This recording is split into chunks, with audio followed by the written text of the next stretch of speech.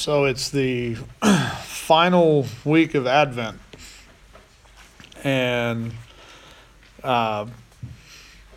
we have a little friend that lives at our house that is helping our kids learn about Advent on the way. I got outvoted. A lot of people lean towards Elf on a Shelf. I wanted to get a stormtrooper and have a trooper on the pooper, but you always get outvoted on these things because you're the guy.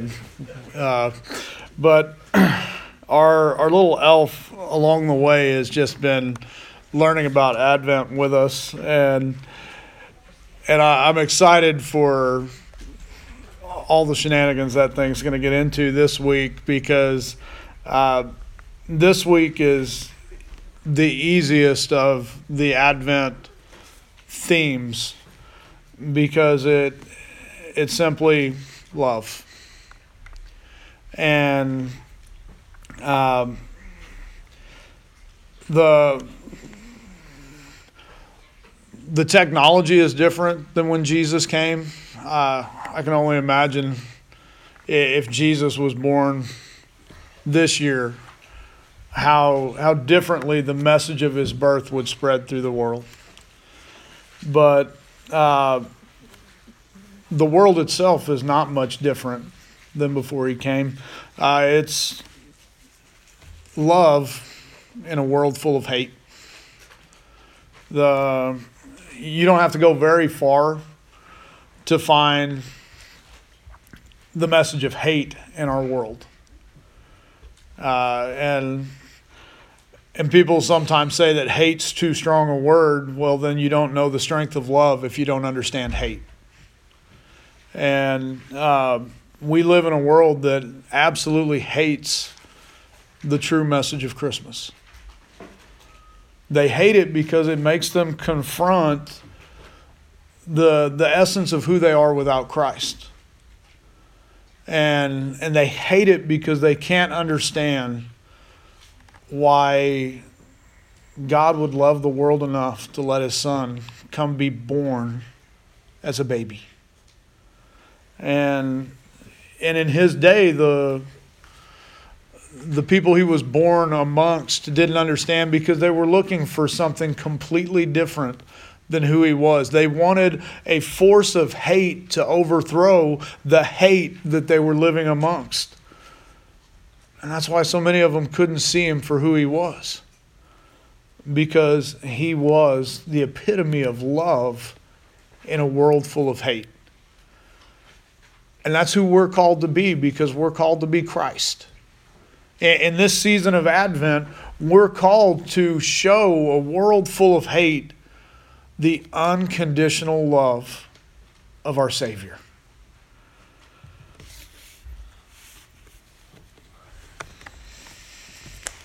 Okay, so I picked this verse. This is another singing one. They're all singing ones. Anybody know this one? Nobody? One another. Do you guys know that? For love is of God, and everyone who loves has been born of God and knows God. I think I know it in the King James.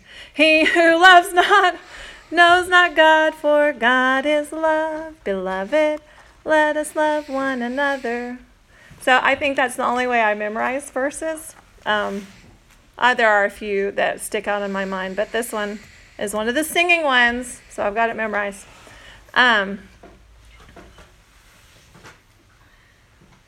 God is love. It's not just an attribute that he gives out. It's who he is. And so what we receive from God is always love. She picks the singing verse, but if she'd continue reading, it goes on to say, in this, the love of God was made manifest among us. That's kind of been the recurring theme as we've gone through Advent, is that God took the best parts of who he is and allowed it to manifest itself among us. a fallen and broken creation. And I like that John wrote it this way. He says, "In this the love of God was made manifest among us, that God sent his only Son into the world, that we might live through him. And this is love, not that we have loved God, but that he loved us and sent his Son to be the propitiation for our sins." And that's a nice big vocab word there. Or to put it very simply, that he made him to be the perfect price for our sins. The perfect payment, the atonement, the binding peace agreement, the finishing of the contract. Any way you phrase it, there was only one payment that could be made for sin, and that was Jesus. And I think sometimes we're as guilty as Nicodemus was in John chapter 3, that we can't wrap our brain around the love of God. That God desired for us to be born again. If sometimes as Christians we don't understand that Jesus was born first. We love the fact that he died on the cross for our sins and that he was resurrected. But if you take away the 33 and a half years where he lived a perfect life without sin, 33 and a half years. Now, I'm not going to ask people how many times some of you have lived 33 and a half years. That's not fair. I've only gotten past it once. And I can tell you the countless ways that I fell short. I could tell you in the last 33 and a half days the countless times that I've fallen short. And Jesus lived a perfect life. And he lived it as an example to us that God loved us enough that he allowed us to share a life with Jesus. And he still allows us to share our life with Jesus. And Nicodemus didn't understand that. If you go to John chapter 3, we all like to jump to verse 16. But the discussion in the early part of John chapter 3, where Nicodemus, this man who had all the religious knowledge you could ask for in the day, he was well respected, well educated, and he couldn't understand that God's desire for us was that we would be born again. That we could know and understand the fullness of his love because we would be a new creature than who we were without him. And when you look at that part of the story, John 3:16 and 17 make more sense. Because for God so loved the world. And the word loved there is before it ever happened. Before he ever sent Jesus here, before he ever spoke this world into existence, he knew that we would need a perfect lamb to be sacrificed for our sins. He loved us before he ever breathed breath into Adam. And before all that, he knew he would give his Son.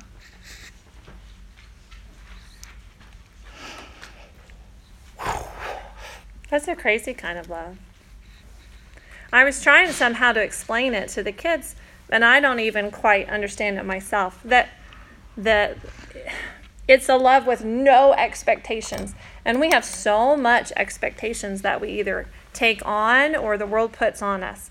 You have to work X amount of hours or you're not worth it. You have to live in this kind of house or you're not worth it. You have to drive this kind of vehicle. You have to have this many followers on social media. You have to wear these kind of clothes. You have to, your children have to behave this certain way and act this, and so many expectations. And we say, well, I won't be accepted. I won't be loved if I don't stack up these things. And this love that God shows us says, I loved you before you did any of that. Before any of that, I loved you. And I made a plan to bring you in. And it's kind of mind-boggling. I honestly think the kids probably understand it better than I do because they don't have some of those hang-ups that adults have. But just, that's how we're loved. Without expectation in return. Just believe it, and there's the love already ready for you. And how simple it sounds. Just believe it. Just believe. And whoever believes in him should not perish, but have eternal life. The world wants you to go make a name for yourself. And they want you to go and to spend and to invest and to work yourself to death, to leave a name for yourself and for generations to come to remember you by. And Jesus says, you don't have to do any of that. You just have to believe. And when you believe, you're going to live beyond generations. You're going to spend eternity with me. And he goes on in verse 17, for God did not send his Son into the world to condemn the world. I go back to what the angels told the shepherds. That the angels didn't come and say there's judgment coming to you. There's condemnation coming to you. There's destruction coming upon you. What did the angels say to the shepherds? Great tidings of joy and peace. And that's what a world that's so bent on gravitating towards hate struggles with the love of God, because it doesn't understand that. It doesn't understand that God is not some vengeful, wrathful God that's out to get you. That God is just. And yes, he will hold people accountable for the debt they owe to sin if they don't believe in his Son. That is who he is. His word is truth. It tells you what he defines as sin. It's not that I get to make the rules. It's not that Scott gets to make the rules. God's word is an absolute standard of what God says is and is not acceptable. But God's word's also very clear that you can't be bad enough that God won't forgive you of your sins if you believe in him and you ask. God is never going to tell you you're unworthy of my love. God is never going to tell you I can't forgive you, because he chose to before he ever sent Jesus to this world. God didn't send his Son to condemn the world, but that through him it might be saved. What a powerful message for us as believers. Because we're called to go and to tell the world. One of the last things that Jesus told his disciples that is still just as true a command to us as it was to them is to go into all the world and preach the gospel. To go share the good news. What is the good news? That God so loved the world that he sent his only begotten Son, that whosoever believes in him will not perish, but have eternal life. And the good news goes farther, because he didn't send him into the world to condemn it. He threw us a lifeline when we didn't deserve it. You know, he didn't have to do that, because we already are all condemned. Like you were talking about. We already all blew it. We already all messed up. We already have that sin nature within us. And people feel that. And I think there's very much a contrast this time of year where they feel like, here's this picture of Christmas and this beauty and hope and joy, and here I am sitting in my failure and my condemnation that I already feel. And so, like, I'm not good enough. I'm not, those kind of things. And so there's such an opportunity to recognize that in ourselves and to speak to that in other people this time of year, to say, hey, you're having a tough time and you're feeling that, and here's a solution. Here's a solution to that. That the world through him might be saved. That the thing that I read and that kind of spurred this morning talked about transactional love. So I receive love because I did X number of things, or I'm a good person, or those kind of things. And the contrast between that and the love of Christ, that is gift love, and just given to us just because God wants to. And we want to give back. We want to somehow match up to the love, and God says, nope, here it is. You're never going to get good enough. You're never going to earn it, but I gave it already. And you already feel that condemnation, but here is the forgiveness to match it. And it's hard to put into words. You said love was easy. I thought love was the hardest one. Because it's hard to put into words. I think we have experienced it. And if we know Jesus, we've experienced it personally. And occasionally we get these moments of feeling like, oh, yes, this person loves me no matter what. But we're broken people, so we don't always love that way. And very often we've just experienced, I love you for a little while, and then you did something, and now I don't like you anymore, and I walk away. And so we've experienced so much of that kind of love that people are only capable of giving that I think it's kind of hard. We'll agree to disagree.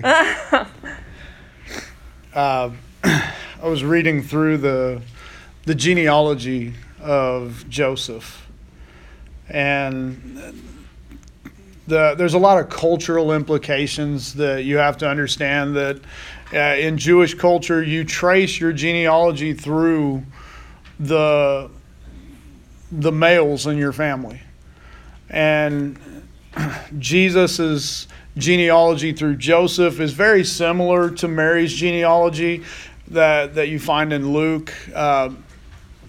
But it's really interesting because in Joseph's genealogy, they start at history and advance forward. In Mary's genealogy listed in Luke, they go from present back to the past. And I looked at it and I said, God, why did you have them write it that way? And God, in the gentle way, I think sometimes he has that bless your heart mentality with me, because I'm a little slow sometimes. So bless your heart. The reason is because the exact point at which he sent Jesus was to show us the fullness of his love for us where we are. And if you go through that genealogy, if you go through Joseph's genealogy, there's some shady characters in there. And I looked at it and I thought, man, I thought my family tree had some weird branches. Anybody got those in your family tree? I mean, I've got saloon owners and horse thieves, and on her side we've got Pocahontas and Cowboys and Indians are anyway. But in Joseph's family tree, you see Rahab, who we know was a prostitute, and I looked at it and I said, God, why are you showing these people, over and over and over, and the common ancestor between the two genealogies is Boaz, who is a kinsman redeemer. And God took me to that point, and he said, because everybody's genealogy, everybody's history changes at the birth of my son. Everybody's family genealogy, their history changes when they come into a relationship with my son. And I looked at it and I thought, if God could decide to trust his son to be raised by a man who had the genealogy of Joseph, who had that bent and broken genealogy just like mine. And Joseph, in case you missed this part of the story, Joseph adopted Jesus. He raised him as his own son. Joseph knew full well he was not the biological father. He didn't need Jerry Springer. He didn't need Maury Povich or somebody to say he was not the biological father. He knew this.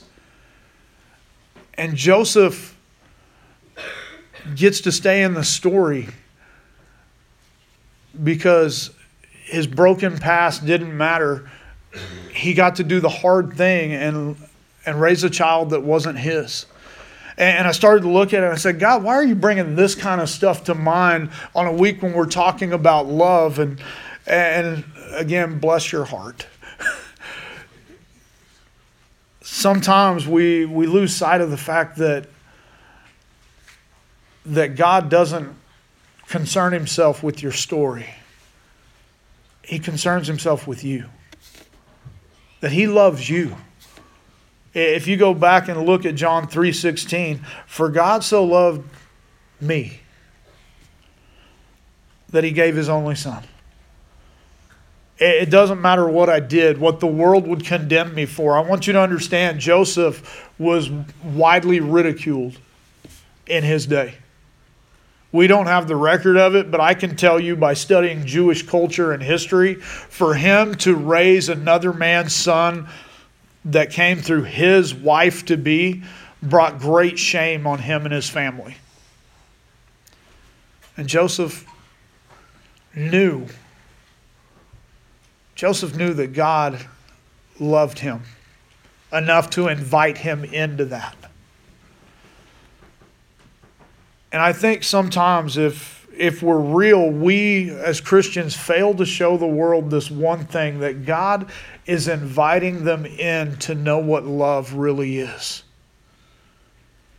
Our world will tell you what it thinks love is. Our world will try and wrap love in its own twisted version and identity about things. But at the end of the day, when you know God for who he is, and you know God is love, and you know that God loved you enough that he sent Jesus to die on your cross, you begin to look at the world a little differently. My heart breaks for our world because they can't even begin to know what love is. Because, to steal from an old country song, they're looking for love in all the wrong places. And in the excitement of the season, in the world likes to call it the magic of Christmas, I hope we as the church are really intentional about sharing the love of Jesus. Not in the beat people over the head that Christmas is about Jesus, that angry tone that some Christians put out there. We'll put the Christ back in Christmas. I'll tell you, put the Christ back in being a Christian first, and things will take care of themselves. That's a mean tone there, but it's a reality.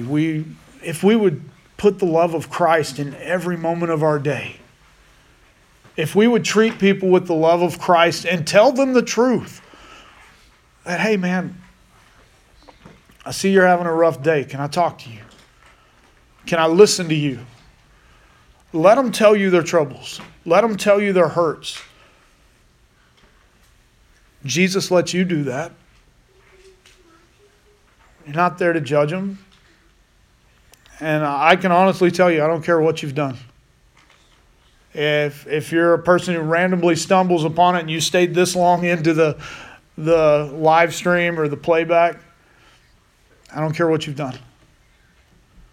Jesus loves you. Jesus came as a baby in a manger for you. He lived that perfect life for you. He died on the cross for you because he loved you. And he loved you so much that he didn't stay dead. He rose from the grave so that he could spend eternity loving you. And all you have to do is believe. That might be why I think it's simple. I'll be fair to my bride that getting to that knowledge is not always simple. You have to dig through a lot of dirt to find the gold. Coincidentally, you have to dig through a lot of dirt to find a good golf game. Or in this part of the country, to get a good wheat crop to grow. You got to have a lot of rain too. But this week, we know the weather's going to turn bitterly cold. And for every time you feel the sting of cold, make yourself just stop in it for a second and take a deep breath and feel the warmth of God's love. Because it's the season of Christmas, but for Christians, every season is the season of love. Because for God so loved us.